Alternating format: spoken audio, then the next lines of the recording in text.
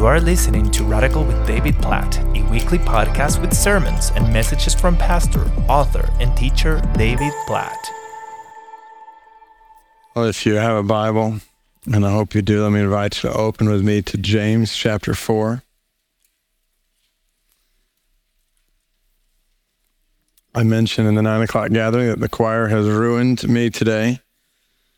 My voice is still not 100%, and I told myself I could sit in here and just be quiet and just listen during the music, but not possible this morning in light of the choir.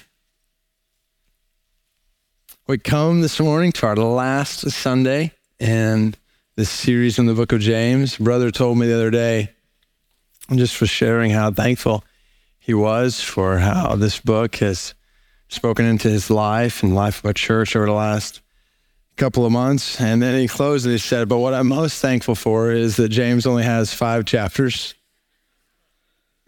And so today we're going to be at the end of chapter 4, and then in chapter 5. And yes, James has pretty much messed us up, but for good, for the good of God's people, for the glory of God's name. You just think about what the Word has done to affect people around the world over the last couple of months to the glory of God's name.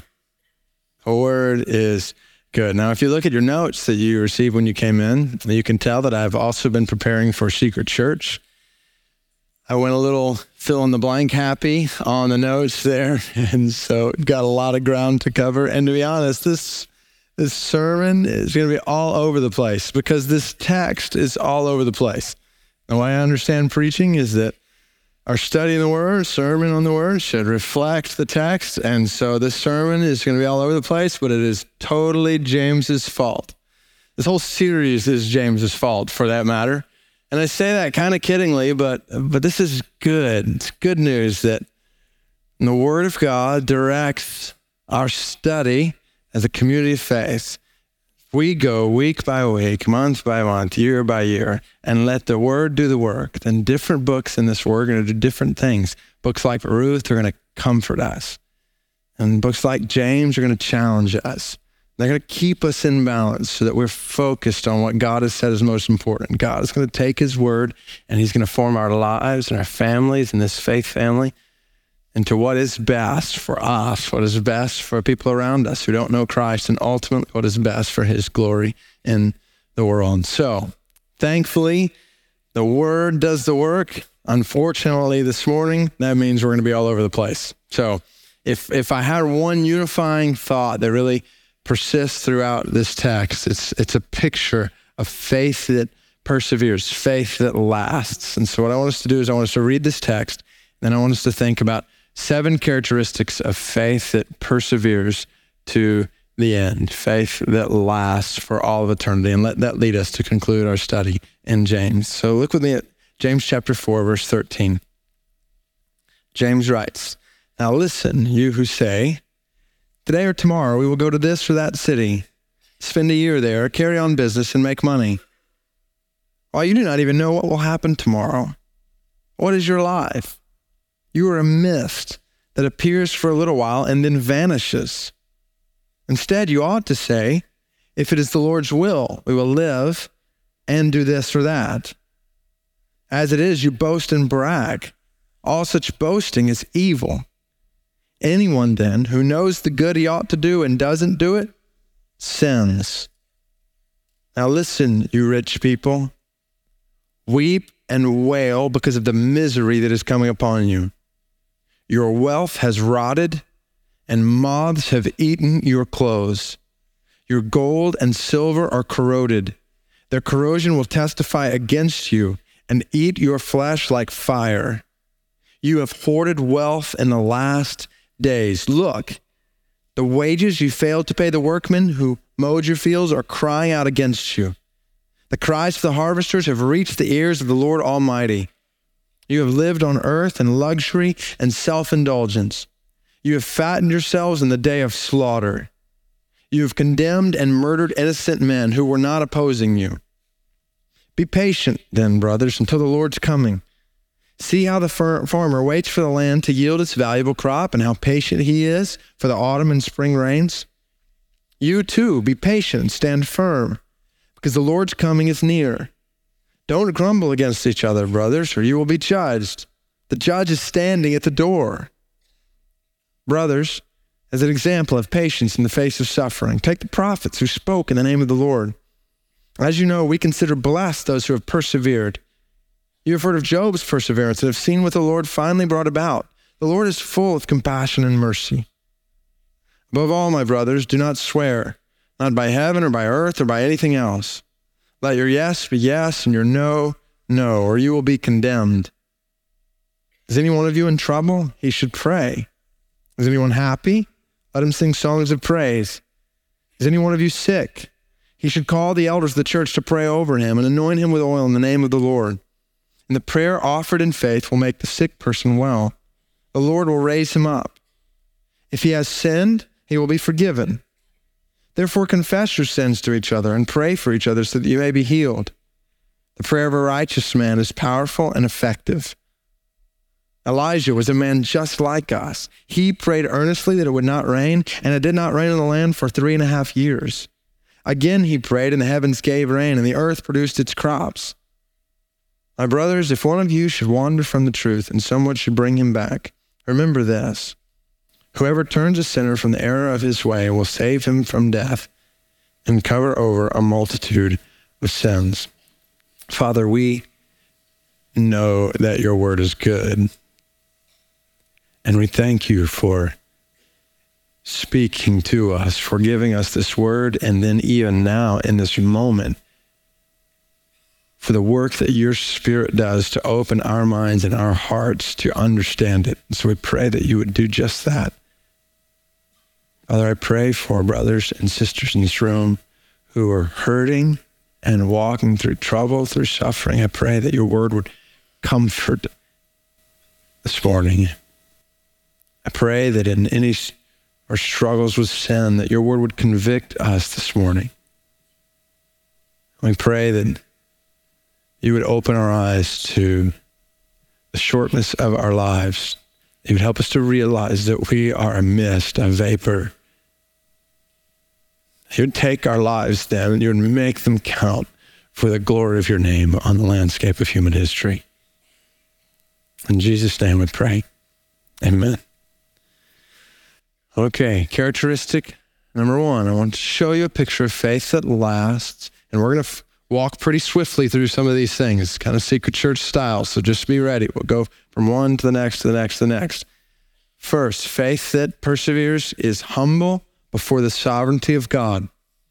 Humble before the sovereignty of God. Business travel was actually fairly common in the first century, and typical business language would say things like, verse 13, today or tomorrow we will go to this or that city, spend a year there, carry on business, and make money.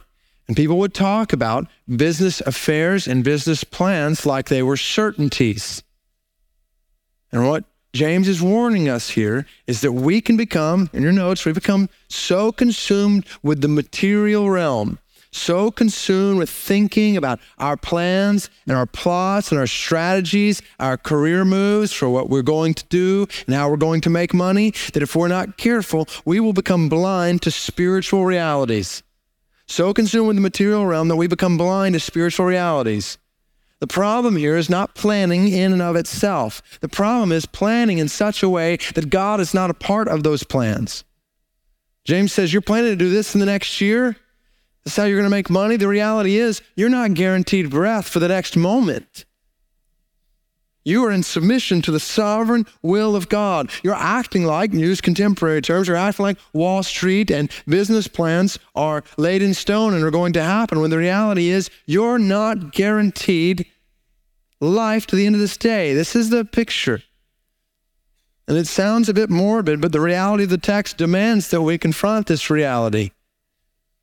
There is no guarantee that any one of us in this room will lay our head on our pillow tonight alive.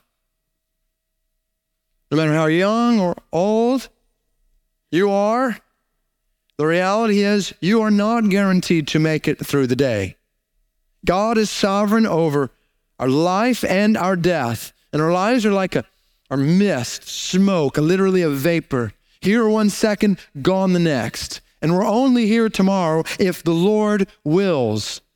God is sovereign over our life and our death and over our activities and our accomplishments. If the Lord's will, if it is the Lord's will, we will live and we will do this and that.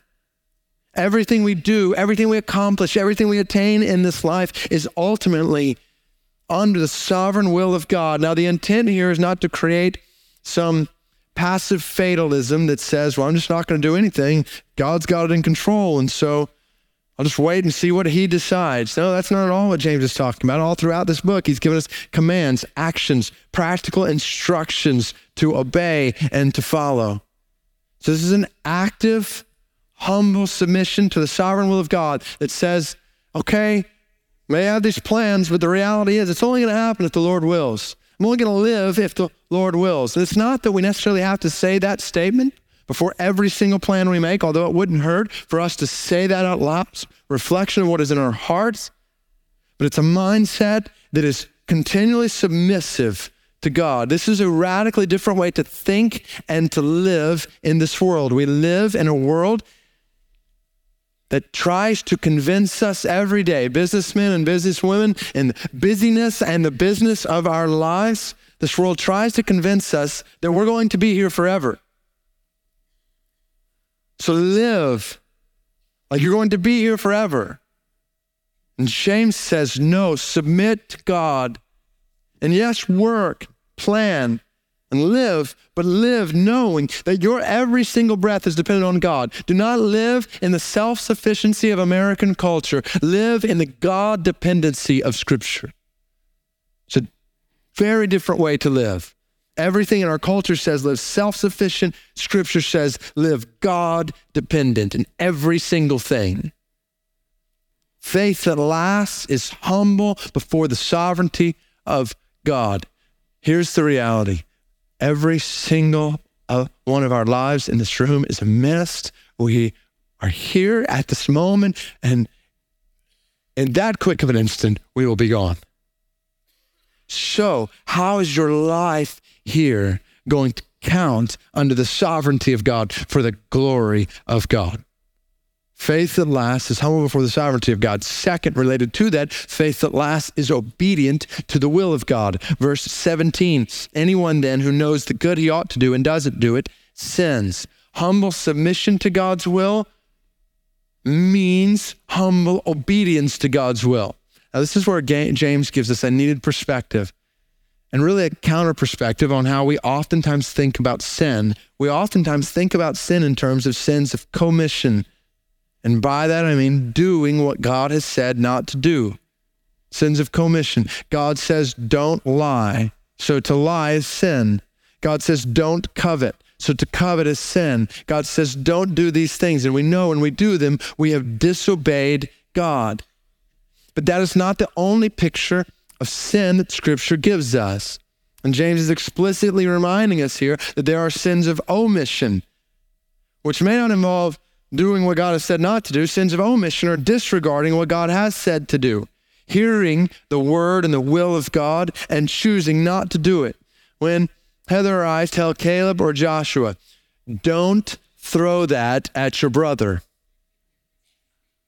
If they do it, they are disobedient. At the same time, if we say, Joshua or Caleb, clean up, it's time to clean up. If they don't clean up, is that disobedience? Absolutely, that is disobedience. The picture is when told to do something by the one who is in authority, God, we choose to disregard that. And James has shown us both in this book. He has told us, don't show favoritism. So to show favoritism is what? Sin.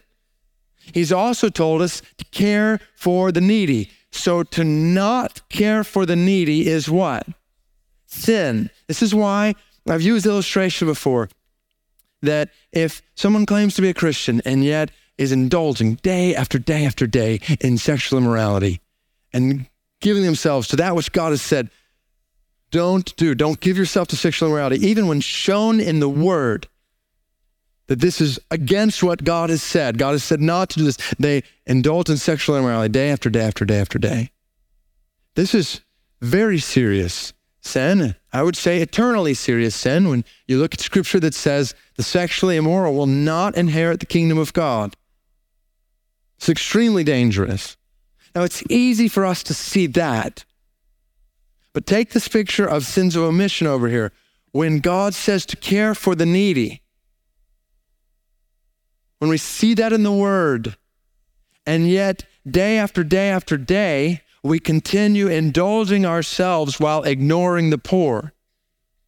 This is serious, eternally serious sin. Remember Matthew 25? This is how Jesus talked about sins of omission when it comes to care for the needy. He says, to those who did not feed the hungry, clothe the naked, help the poor, depart from me into the eternal fire prepared for the devil and his angels. Don't miss it. They are sentenced to hell, not because of what they did,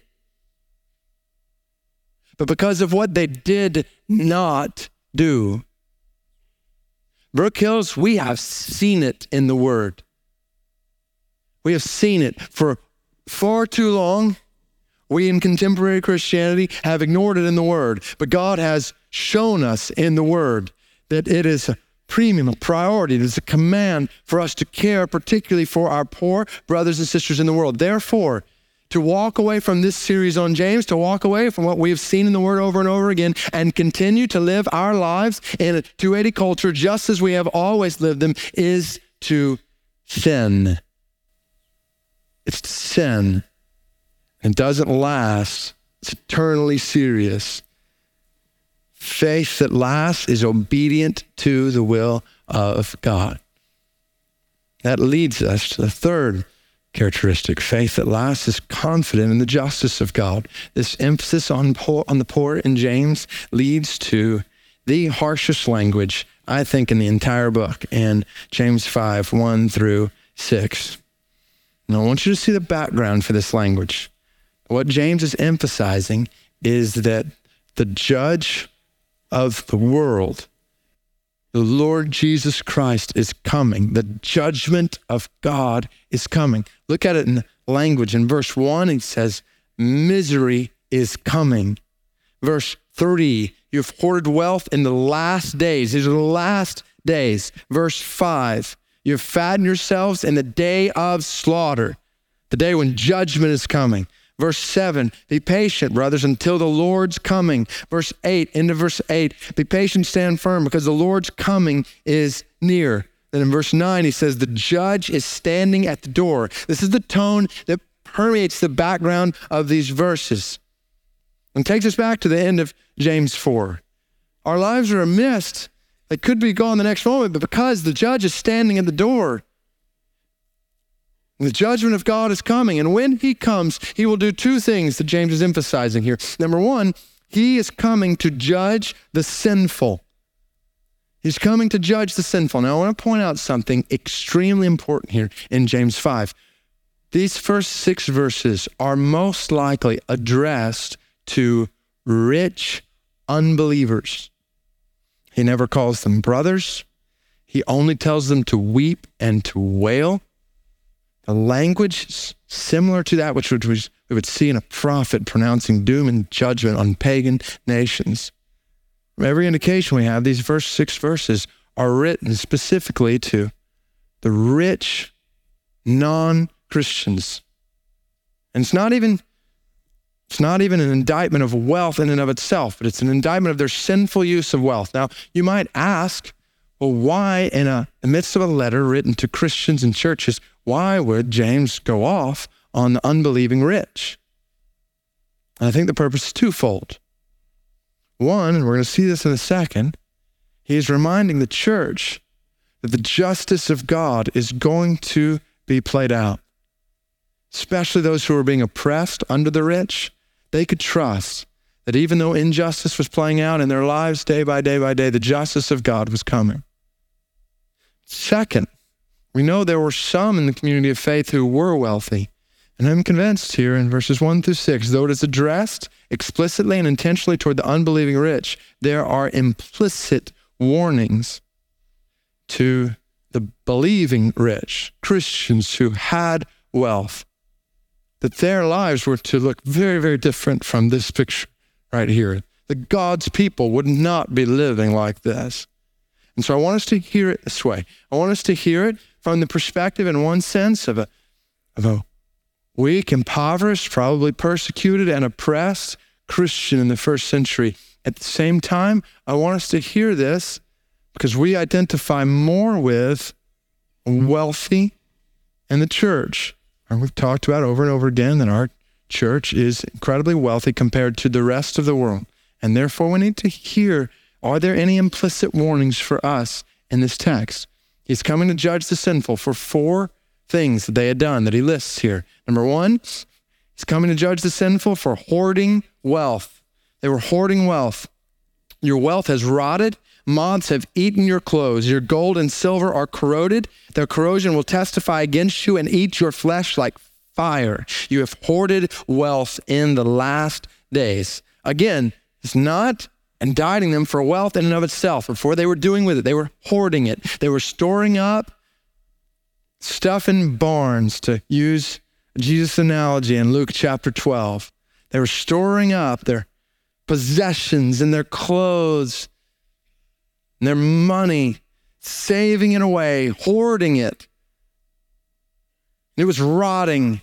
Moths are eating your clothes. All this stuff you have that you do not need, while others around you are in great need, all the stuff you have is wasting away. It's corroding. He says, your gold and silver are corroded. And some say, well, maybe James meant to use a different word there because gold really doesn't corrode like metal does. But that's the whole point. Even that which we think will last, that we pour our lives into in this world, even that which they think will last in this world, even the most precious thing we think will last, will burn up and corrode.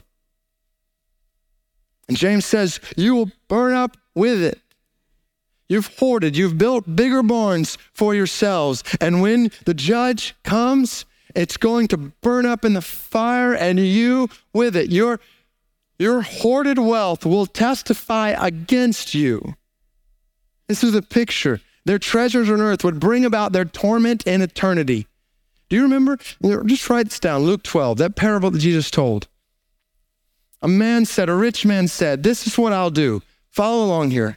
This is what I'll do. I will tear down my barns and build bigger ones, and there I will store all my grain and my goods. And I'll say to myself, you have plenty of good things laid up for many years. Take life easy. Eat, drink, and be merry. Is this not a portrait of the American dream? Store it up. Store it up so that you are set. Eat, drink, and be merry because you've got all that you need. That's what we're after in our culture. And Jesus said, you are a fool. This very night your life will be demanded from you. Then who will get what you have prepared for yourself? This is how it will be with anyone who stores up things for himself but is not rich toward God. Oh, brothers and sisters, be wary. Be very wary of storing up treasures on earth where moth and rust destroy and where thieves break in and steal. Store up for yourselves treasures in heaven where moth and rust do not destroy and where thieves can never break in and steal. He's coming to judge the sinful for hoarding wealth. Second, for cheating workers. In that day, concentration of land was in the hands of a few landowners who would, in satisfying themselves, oftentimes neglect their workers' wages. Now, for a worker who is oppressed and poor, to be neglected of wages would mean possibly to go without daily sustenance, food and bread, water. He says to them, your possessions are accumulating while people are dying. The cheating workers, you're living. Third, you'll be judged for living in self-indulgence. Catch the imagery here. You have fattened yourselves in the day of slaughter. Let that soak in, like a cow who is gorging himself on food moments before he goes to the slaughter. This is the picture of people who gorge themselves on luxury and self-indulgence, he says, enjoying it all when the reality is in an instant you are going to be slaughtered. What a picture. This is not a stern enough warning against the luxury and self-indulgence inherent in our culture's ideals and values. And it all leads to the stinging indictment at the end. They would be judged for condemning men in their luxury and self-indulgence. They were condemning, murdering innocent men. I was so struck by one commentator who said about verse 6, in the Jewish world, to deprive a person of their support was the same as murdering them. To deprive the poor, to hold back from the poor, equivalent to murder. I was so struck because I could not help think about the wealthy culture that we live in, while thousands die daily because they don't have food or water. And the picture is you're condemning men. And your oppression of others will lead to your own damnation. Now, I remind you, this was a word to the unbelieving rich. This condemnation. Those who have trusted in Christ, there's no condemnation for those who are in Christ Jesus. So, take heart, find strength in that. At the same time, pause, church, pause for a minute, and just ask if there's evidence of hoarding wealth, cheating workers, living in luxury and self-indulgence, and while not explicitly putting it this way, by ignoring the poor, murdering them. Oh, brothers and sisters in this faith family, press in and press on in the days ahead. The days ahead, as we talk about and we think about sacrificing luxuries for the sake of urgent spiritual, physical need around the world, there will be temptations at every turn to fold back into the culture around us. I urge you to press in and press on. Don't give up. Don't give up. Don't give up. Let's store up treasures in heaven. Let's store up treasures in heaven. Let's not be worried that we're not going to have enough for ourselves. Let's live for the sake of those who are in need. And let's trust God. Let's trust God. That's the whole point. God is coming. The judge is coming to judge the sinful, and he's coming to deliver the faithful.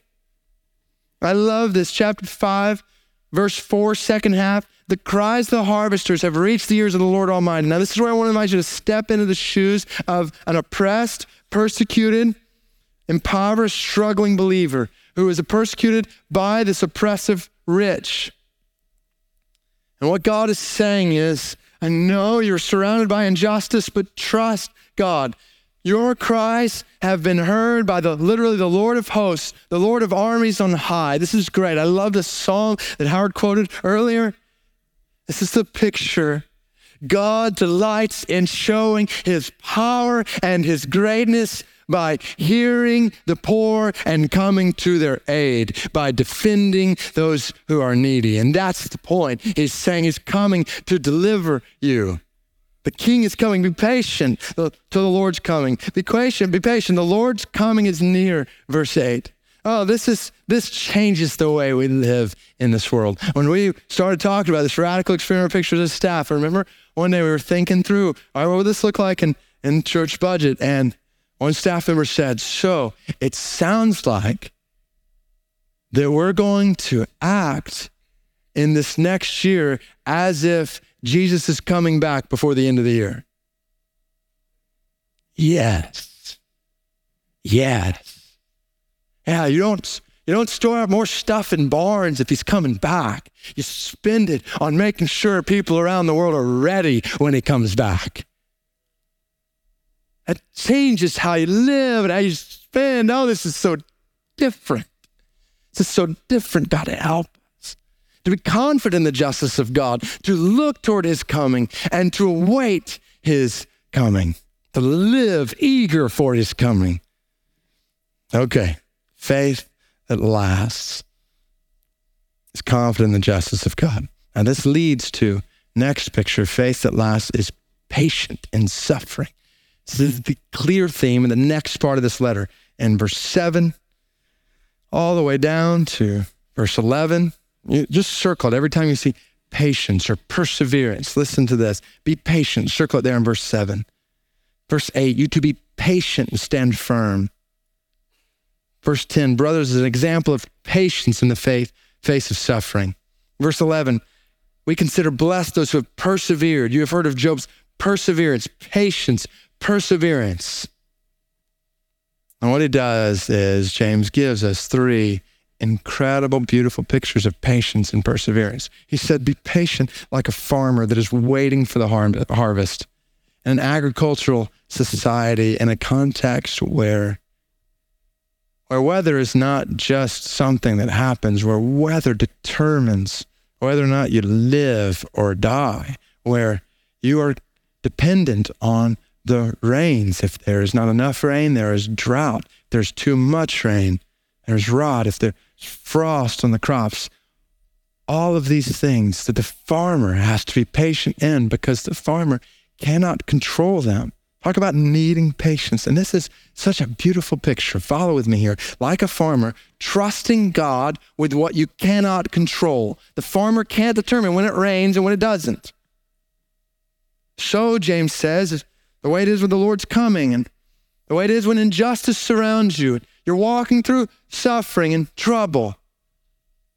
Be patient. There are things you cannot control. So trust in God, like the farmer, trust in God with what you cannot control. But then, second, honor God with what you can control. In verse 9, James mentions that they were grumbling against one another. They were complaining to one another. And there was temptation to speak in ways that did not honor God in the midst of their struggle. And James says you can control that. Remember, the judge is standing at the door. You want to be found faithful when he comes back. Is this not a strong word? Think about this. When you're walking through, maybe today you're walking through struggle, suffering. Are there not so many things that just feel completely out of control? Out of your control. You can't do anything to change it. Whenever we walk through struggle, there's handfuls of things that we cannot do anything about. So the word here is like a farmer. Be patient, trust in God with what you can't control. Now, it doesn't mean the farmer just sits back and doesn't plant the crop, doesn't do the work. No, he's out there doing it. He's honoring God with what he can control. And there are things in every context we walk through of suffering or struggle or trial. There are things we can control. We can control our response. We can control our thoughts and our words and our actions. And so when you walk, if you are brother, sister, if you're walking through struggle or suffering this morning, I want to urge you. You will go nuts trying to control that which is out of your control. So trust in a good God, a wise God who is in control of those things. And then clearly identify what you can control and honor God with that. And trust that just like the farmer, the Lord of the harvest will bring about the harvest in due time. Trust him, honor him, trust the Lord of the harvest. Honor the Lord of the harvest. That's the picture, like a patient, like a farmer waiting for the harvest. Then like a prophet, speaking the truth. Yes, the prophet was being persecuted, surrounded by injustice. What was he doing in the middle of that? This is not a passive patience that just sits back and does nothing. Prophet on the front lines, speaking the truth of God, speaking out against injustice, speaking the mercy of God and the judgment of God in the midst of struggle. Well, I look across this room. I know that in this faith family, we can go down the list. There's brothers and sisters, families who are walking through very difficult struggles. The Kellys, the Davises, the Stones, was talking earlier today. And praise God for how he is giving grace in his family's lives in the middle of struggle to speak the goodness of God and to speak about the greatness of God, to speak about the mercy of God in the middle of struggle, like a prophet speaking the truth, and like Job, hoping in God's purpose. I love verse 11. You have heard of Job's perseverance and have seen what the Lord finally brought about. Is that not an understatement? Like 42 grueling chapters. When is this going to end? Why is this happening? For 42 chapters. And he gets to the end and he says, my ears had heard of you, but now my eyes have seen you. The whole point of the story of Job is that the Lord is full of compassion and mercy. That's the end that Job gets to. Now, it takes 42 chapters to get there. When you're walking through suffering, I urge you, brothers and sisters, to remember this is not the end. This is not the end. You're in the valley, but it's not the end. It's not the end. It's not the end. The end, the purpose of God. He will show himself compassionate and merciful. He will show himself compassionate and merciful. Even when darkness surrounds, he will show himself in the end compassionate and merciful. So like a farmer, trust in the harvest, honor God with what you can control. Like a prophet, speak the truth of God, and like Job, hope in his purpose. Now, you get to verse 12, and it just feels, I'm just going to be honest, it feels like James takes a left turn. Like, oh, I've meant to mention this a few chapters ago, but I forgot. And so I'm going to bring it in here. And I know that under the inspiration of the Holy Spirit, that somehow these connect. I can't figure it out. So, on another note, faith that lasts is trustworthy in speech. And we're not going to spend a ton of time here because we really camped out here in James chapter 3. It's a recurring theme, motif throughout this book. But the words from our mouths should be so consistent, so dependable that they guarantee reliability in and of themselves. Faith that lasts is trustworthy in speech. Now, back to what I think makes a little more sense in this context, but submit to the sovereign will of God and the word of the Holy Spirit. Faith that lasts is prayerful in sorrow. You see this picture? Much like we saw with patience in the verses that led up to this point, now we see with prayer. Circle it. Verse 13. If is any one of you in trouble, he should pray. Circle prayer there. Verse 14. If anyone of you is sick, he should call the elders of the church to pray. Circle it there. Verse 15. The prayer. Circle it there. Offered in faith will make him well. Verse 16. Confess your sins to each other and pray. Circle it there. Later in the verse, the prayer of a righteous man is powerful and effective. Verse 17. Elijah prayed earnestly that it would not rain. Verse 18, again he prayed. Every single verse has prayer at least mentioned once. Pray, pray, pray, pray. It's prayerful in sorrow. Again, this is not a passive patience. This is an active patience. How do you grow in patience in the middle of suffering? James says, pray. God alone can give you the patience you need to walk through suffering and sorrow. And the avenue through which you receive that patience is prayer. And this is the beauty, even going back to the farmer, trusting in God or what you cannot control. You and I have the privilege of communing with the God who is in control. Wow. Prayerful in sorrow. Pray when you're hurting, all kinds of hurt that James has talked about. Physical hurt, spiritual hurt, and temptation, emotional hurt, financial hurt that he's addressed. And I know all of those are prevalent across this room. Even as we talk about sacrificing and our wealth for the needs of the world, there are people who are financially struggling. There are people who are emotionally struggling, spiritually struggling. Pray when you're hurting. And pray when you're happy. You're happy? Anyone happy? Let him sing songs of praise. Pray and praise. Pray and praise. That's a great way to live. Pray and praise. Pray and praise. Pray, he says, with the elders. Verse 14, is any one of you sick? He should call the elders of the church to pray over him. Now the implication here is that someone is so sick in the church that they're most likely bedridden, unable to gather with the church. And so the elders, the invitation of that brother or sister, would come to them and pray over them in their sickness. And elders and I have had the privilege, the joy of doing this on various occasions. And a brother or sister who is unable to gather with the church would say, "You come and pray over me." And so we'll come and have special time in prayer over a brother or sister in that context. Now, James mentions you should call the elders of the church to pray over him and anoint him with oil in the name of the Lord. Now, there's been about 2,000 years worth of discussion over exactly what is involved, why, anointing in the name of the Lord. And so 2,000 years condensed to 2 minutes. Are you ready? Here we go. Some have said the oil is medicinal, that oil was a common medicinal salve that would be used. And so this is basically saying, pray and give medicine. So as you pray, trust that God has ordained means to bring about healing. So use medicine. Now, there's a couple question marks at least with this picture, because first of all, there's all kinds of different medicinal salves that could be used for different kinds of sicknesses. And so this is one that's pointed out. It's really not a very common picture that we see, although it was common in the first century. It's not a common picture we see all over Scripture.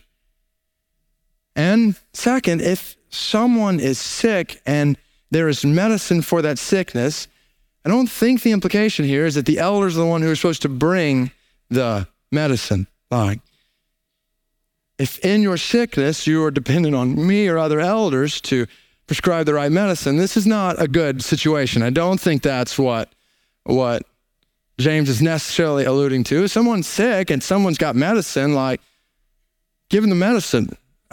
So is oil medicinal? I don't lean toward that. Some have said that oil is sacramental.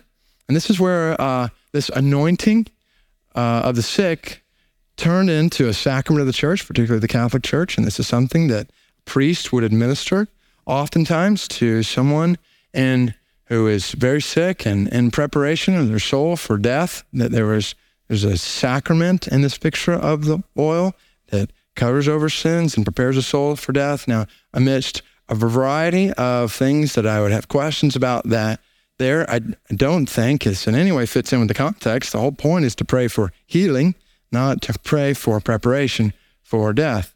So it doesn't seem to be what James is talking about here. So in my humble opinion, I would lean toward the oil not being medicinal or sacramental, but the oil being symbolic.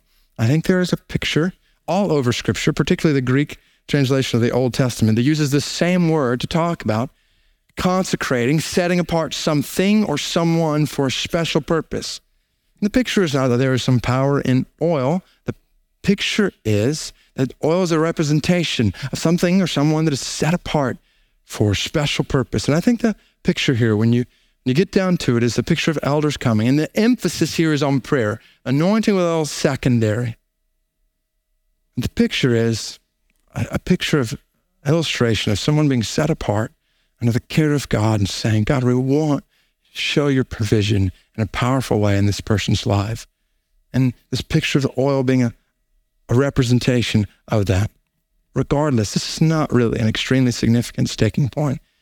The point is to pray. This is the only place in the New Testament letters where anointing the sick is even mentioned. And there are other occurrences where people are praying for healing, and healing occurs apart from oil. So it's not a non-negotiable in this picture, but it is a picture that James gives us here. The emphasis on praying with the elders, but don't miss this.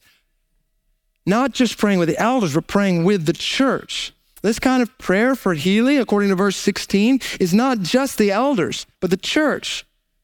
Yes, the elders play a special role as shepherds, overseers, pastors in the context of a brother or sister who is unable to gather together with the church. But the reality is, praying like this is not just something that elders have some special power to do. Praying like this is something that is available, and we all have the privilege, power to participate in praying for each other. This is good news right here.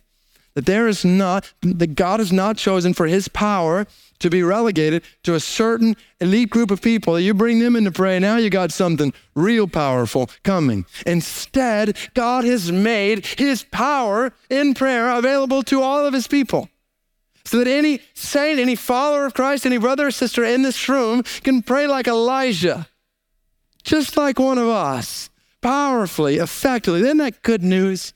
Like now, when it comes to hurts and needs in the church, it doesn't require a special group of leaders to address hurts and needs. It's the community of faith. Gather together with each other and pray with each other. And not just pray with each other, but confess your sins to each other. Now, it's interesting. This is the only verse in the New Testament, verse 16, where we are commanded as believers to confess our sins to each other. And this command is given in the context of praying for healing in one another. So I want us to think about the relationship between praying for healing and confession of sins. Follow with me here. Sin directly causes some sickness, and that's certainly the implication here. It's also a picture in the New Testament, 1 Corinthians 11:30, when people are taking the Lord's Supper rightly and sinning in doing so. Paul says, this is the reason some of you are sick. Some of you have gone to sleep because there's sin. Now, obviously, we have to be careful here not to take this too far, to think that sickness is always associated with direct sin in someone's life. Well, if someone has cancer, then obviously there must be sin in their life. That's not the conclusion here. That's why James says, if he has sinned, he will be forgiven. So, here's the picture. There is context in which sickness is a result of sin. And as a result, follow with me here, as a result, sickness should always involve, yes, prayer for physical healing, but sickness should always involve spiritual examination before God. In the same way that we need to spiritually examine ourselves before God all the time, but this is a context where we say, God, I want to be clean before you. I want to be pure in body and in spirit. So sin directly causes some sickness, but sin indirectly causes all sickness. What I want to emphasize there is that sickness and death all goes back to where? Genesis chapter 3, in the fall of man. If there was no fall, if there was no sin, there's no picture of death and sickness in the world. And so part of the picture in sickness is for us and our response to sickness, even if there is nothing in us. Same picture with Job. Righteous man, boils all over his body, not a result of his sin. So don't in any way think, okay, if someone is sick, they must have sin. That's not the picture. James, Jesus, the whole picture of Scripture counters that. At the same time, in sickness, we should be driven to hate sin all the more, to despise sin, to hate sin all the more, because there's an indirect cause from the very beginning in that. And when we walk through illness and with struggle, part of the purpose in that is for us to hate sin and love righteousness and to guard ourselves. There's no question that when we are struggling in sin and sickness, there are temptations to sin. There's a weakness there that we need the strength of God. And so James says, confess your sin to each other. This is a picture. Confess your sins to each other and intercede on behalf of each other. Both of these together.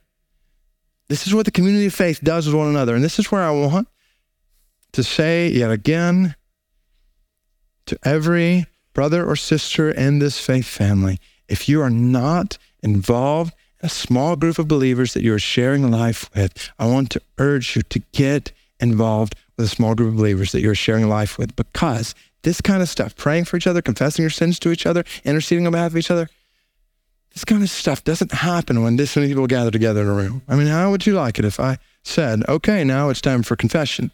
If you could turn to the person on your right and confess all your sins to them. And then when you finish, turn to the person on your left. Like, do you even know the person to your right or left? This would be awkward, to say the least. But we're supposed to do this. So why do we do this?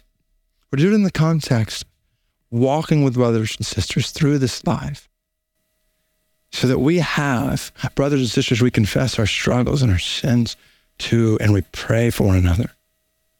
God intends for this kind of community for every one of us.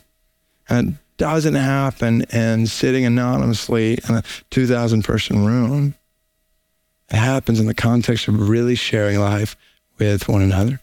Intercede on behalf of each other. Now, the glaring question that we've not addressed in this passage is first part of verse 15. And the prayer offered in faith will make the sick person well. The Lord will raise him up. Does this mean that if you pray with enough faith that someone will be healed? Some have concluded that if someone is not healed, then therefore we did not pray with enough faith. So, is that the case? Well, practically, I don't think that holds water at all. Practically.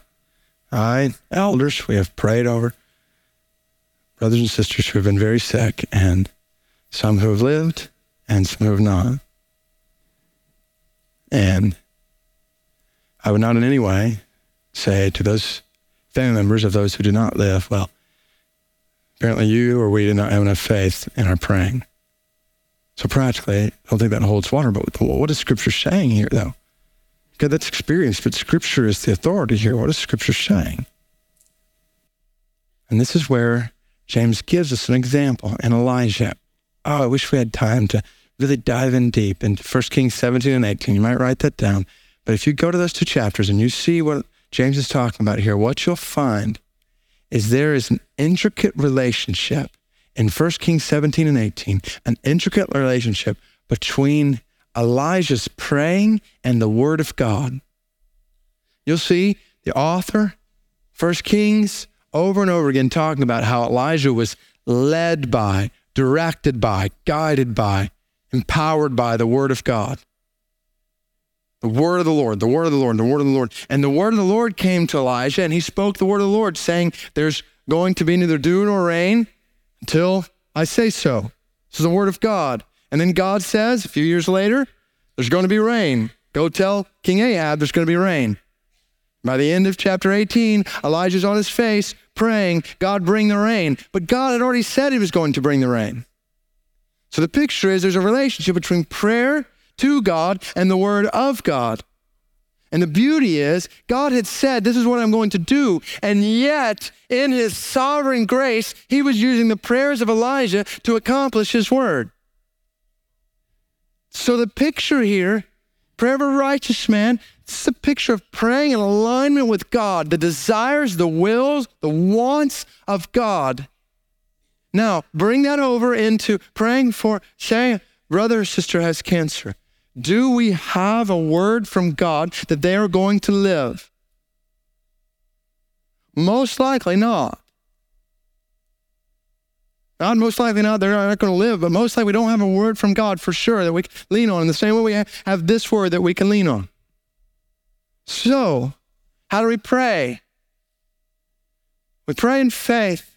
We pray believing that God is going to do what we know he wants to do. We pray in accordance with his word. The same thing Jesus talks about. If you ask anything in my name, according to my will, it will be given to you. So here is, and this is, bring this back from Luke 11, because we saw this when Jesus teaching on prayer. I want to bring it back here into James chapter 5, the picture of Elijah.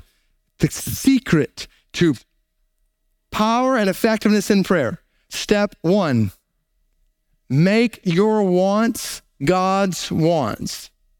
As you grow in righteousness, as you grow in the likeness of Christ, you begin to want more and more what Christ wants. Make your wants God's wants. And then number 2, ask for whatever you want. That's the key. Now, that is not a satisfying answer in some of our hearts and lives, because we want to know, is God going to heal? But think about it. When you're praying for this brother or sister with cancer, what do you know that God wants? You know that God wants glory to be made known. You know that God wants his servants strengthened and comforted and helped in their time of weakness. You know that God wants his gospel advanced through this picture. You know this. And so pray for those things. Pray earnestly for those things and know that you have what you have asked for. Now, obviously, there are things that we don't know in this picture, and there's a freedom to express our desires to God, but don't miss it. It's not a picture of us trying to twist God's arm And if we do a good enough job, then we're able to accomplish that. Remember, there are times when God in his sovereign wisdom and grace chooses not to heal for a reason. It's Paul in 2 Corinthians when he says, I prayed 3 times for God to take away this thorn from my flesh. 3 times, and all 3 times God said what? No. And Paul does include, and so I realized I was not praying with enough faith, so I prayed again. He doesn't say that. Instead, God said, no, I want to show my grace is sufficient for you in your weakness. And this is going to stay. This is going to stay, and you're going to experience satisfaction. I'm experiencing glory, and it stay. And God does that sometimes. And he's good, and he's sovereign, and he's wise, and he has an eternal perspective. And so, yes, we express our desires to God, but we also submit our desires to God. We say, I know that you are trustworthy and you're good and you're wise. That I know you have the power to heal, but my ultimate desire is that you would get glory. You would strengthen this brother or sister. You would uphold them, and we would do whatever is best for the advancement of your gospel in their life. And I'm confident in the end, you're going to raise this brother or sister up for all of eternity. Now that's praying with faith. It's praying with faith. All of this leads to last picture of faith that lasts. Faith that lasts is loving towards sinners. I love this. We come to the end of this book filled with all kinds of commands and instructions. And James says, in light of all these things, look out for each other. Brooke Hills, the point of our studying the book of James is not just so that we would know what to do, how to live in a way that honors God. The point of the book of James is to show us how to also help one another live in a way that honors and glorifies God. He talks about turning a brother back. Whoever turns a sinner from the error of his way will save him from death and cover over a multitude of sins. James is talking here about earthly restoration, restoring a brother or sister from their sin. And he says this saves souls, literally saves them from death, and it covers sins. Now, all of that obviously leads to the question, does this mean that the Christian is in danger of eternal death? The Christian's in danger of spiritual death. There's a Christian in danger of not being saved from their sins in the end. And I want you to follow with me here. This is where we realize the beauty of eternal security. Follow with me here. The whole of the New Testament teaches that eternal security is always a certainty. Eternal security is the doctrine of the truth that a Christian salvation is secure for all of eternity, that when you trust in Christ as your Savior and your Lord, and when he opens your eyes to your need for him and you are born again, the Spirit of Christ comes in to you and is a promise guaranteeing your inheritance. So you are eternally secure. Those he's called, he's also justified. Those he's justified, he will also glorify. This is the picture. I can tell you text after text after text that teaches that in the New Testament. But here's the question. God preserves his people. God brings their salvation to completion. How? How does God preserve his people? How does God keep his people faithful to the end? How does God keep them from wandering away? And the answer is, eternal security is accomplished through community. This is beautiful. God is sovereign over this whole picture. He will preserve you. How will he preserve you? He'll put you in the context of a church filled with brothers and sisters who will keep you from erring, keep you from wandering, keep you close to Christ. This is why Christianity cannot be lived in the context of isolation, because we need one another. You and I need each other to keep one another faithful to the end. Will God keep us faithful? Yes. How will he do it? He will do it through the church. Eternal security is a community project. And you need other brothers and sisters to keep you faithful to the end. And here's the deal. If not even for your own sake, other brothers and sisters need you to keep them faithful to the end. So again, get involved in a small group of believers where you're sharing life like this, where you're loving one another enough to spur one another on toward obedience and keep one another faithful for your own sake and for the sake of the glory of Christ and other people's lives, for the sake of their salvation and the covering of their sins. Well, that leads to faith that works in the book of James. This is just a summary, but it is an important summary. Faith that works is only possible by the gracious gospel of Christ. Just bring all this together, all that we've seen. Yesterday, I was working on this sermon. Caleb gets up from nap. He comes and climbs in my lap, and he says, "What you doing?" I said, "Working on the sermon." He says, "You're going to preach tomorrow?" I said, "Yes."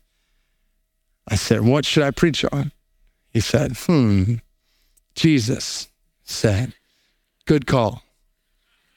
I said, "What should I tell people about Jesus?" And he said, "Tell people to be kind to each other, to their friends." I said, "Okay, how can they be kind?" And he said, "Tell them to share with each other." I said, "What should they share?" And he began to give a list of things. He would think for a minute, and they should share their toys, and they should share their Mack trucks and their cars and puzzles and their books. And then he said they should share their vegetables. Like, yeah, like that's a real stretch for you, buddy. Like, you're gladly and like show the Christ life with your vegetables. So he got finished with the list, and I said, "Well, how do they share like that?" And he said, "Well, because Jesus died on the cross to take away our sins." And I said, "Yes, you've preached the sermon, buddy. Like this is it. It's gospel obedience. We live like this. It's the overflow of the one who lives in us, the one who died for us and rose again on our behalf, and we are united with his life." Faith that works is the overflow, possible only by the gracious gospel of Christ, is played out in the context of the body of Christ. James, over and over again, brothers, brothers, brothers, dear brothers, brothers, brothers, dear brothers. Faith is lived out together, not in isolation. Whether it's walking through trials, seeking after wisdom, caring for the poor, this is what it means to be a part of the body of Christ. And ultimately, faith that works is aimed toward great glory to Christ. Oh, what would it look like, brothers and sisters, if in contemporary Christianity, the world no longer saw a picture of people praying a prayer and then living like the rest of the world? What if the world saw that there's a people whose lives look radically different because they've been transformed by faith in Christ? We hope you've enjoyed this week's episode of Radical with David Platt. For more resources from David Platt, we invite you to visit radical.net.